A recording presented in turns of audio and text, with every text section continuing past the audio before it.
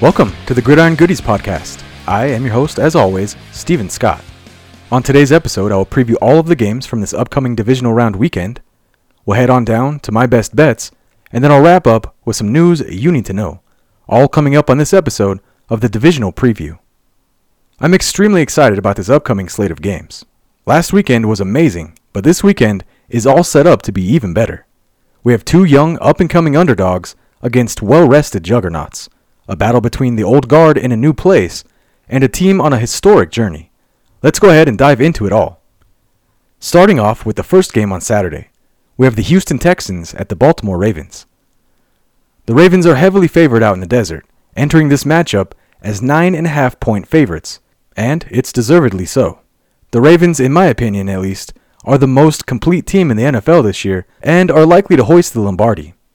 They're coming off of their first round bye, and like I said earlier, they're well rested and might even get the ever-dangerous Mark Andrews back for this game. They even found a way to bolster their running back room. Keaton Mitchell is also back, and they managed to add Dalvin Cook and drop Melvin Gordon. Now Marlon Humphrey is out, so they're not completely back to full strength, but this far into the season, this is about as close as a team will be to having all their starters available.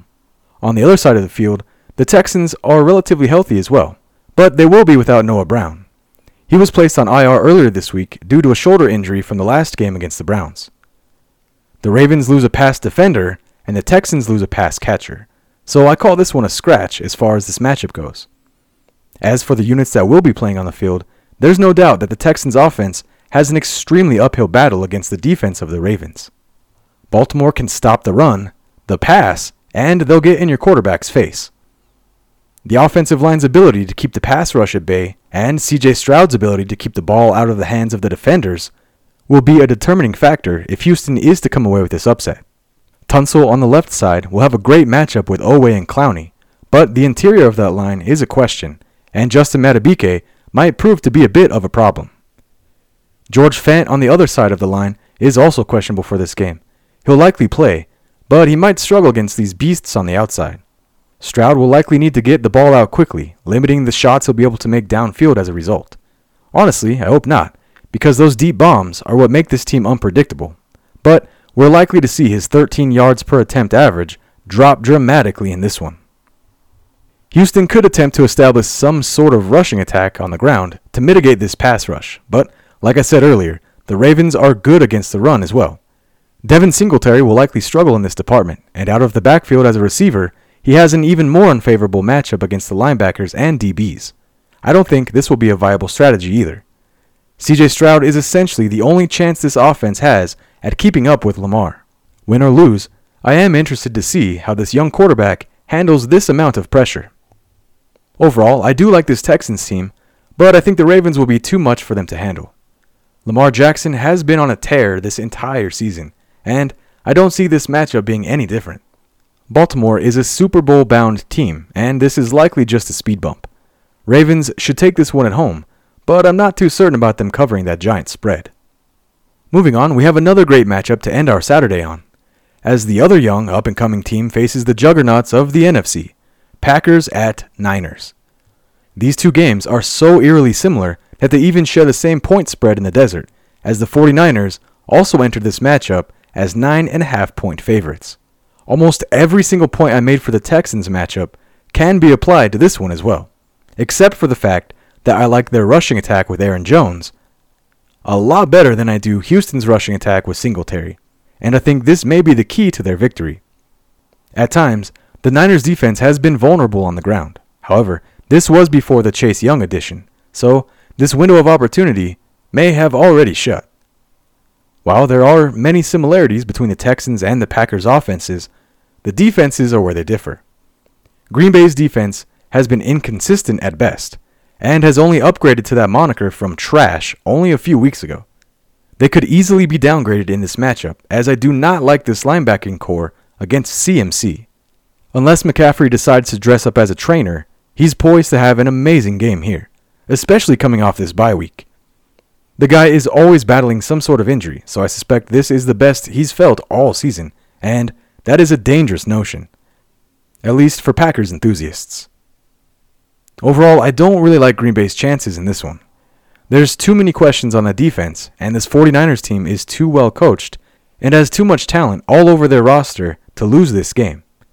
This team is also destined for the Super Bowl. Next up, we have the first match on Sunday as the Buccaneers head up to Detroit to take on the Lions. Vegas likes Detroit as they are favored by 6.5 points coming into this one. Much like the Houston and Cleveland game last week, I find myself stuck in between two pet teams, as I'm finding it difficult to choose one over the other to root for.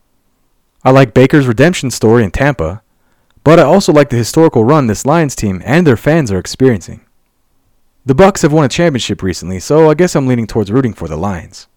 As far as the matchup on the field goes, the Lions get the nod on offense, but I think the Bucs have a slight advantage on defense, and a lot of those guys have been in this situation more recently. This may be a more evenly matched game than most people are expecting. Detroit seems to go the way of their rushing attack, and Tampa is fresh off of stopping the tush-pushing Eagles, so there's no doubt David Montgomery and Jahmyr Gibbs could have a tough day here.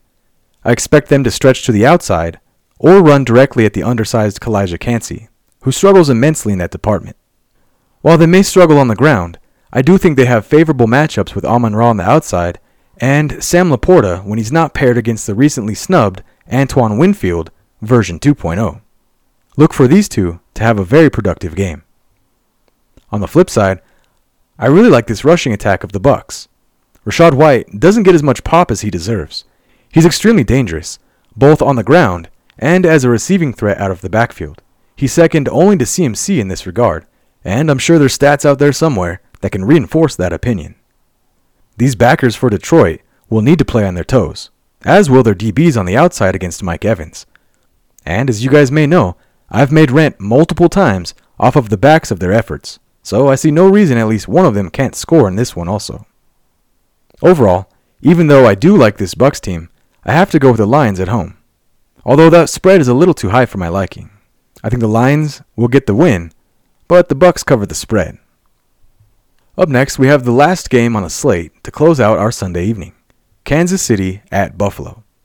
This matchup has produced some of the more memorable moments over the past few years, but this game feels different for some reason.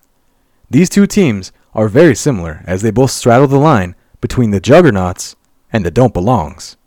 This game could determine which side their respective organizations fall on for seasons to come. Now we can sit here and break down all of the individual matchups from this game until the sun comes up, but ultimately, the matchup between these two always seems to come down to which quarterback has the ball last. Maintaining possession and clock control should be the winning strategy here. We may get a shootout in the beginning, but look for things to slow down towards the end of the game as both of these teams attempt to run out the clock. I expect the Chiefs to have a leg up on the Bills in this regard, and as much as it pains me to do so as a Broncos fan, I have to go with KC in this game. Even though he's on the road this time around, I can't go against Mahomes. Maybe it's because I am a Denver fan that I know his best ability is figuring out how to come away with a win, especially in these situations. And until he proves me wrong, I'm going to go with that. Something you can't say, at this moment anyway, about Josh Allen. And with that said, that will wrap up the preview portion of this episode. Let's go ahead and take a quick break right here.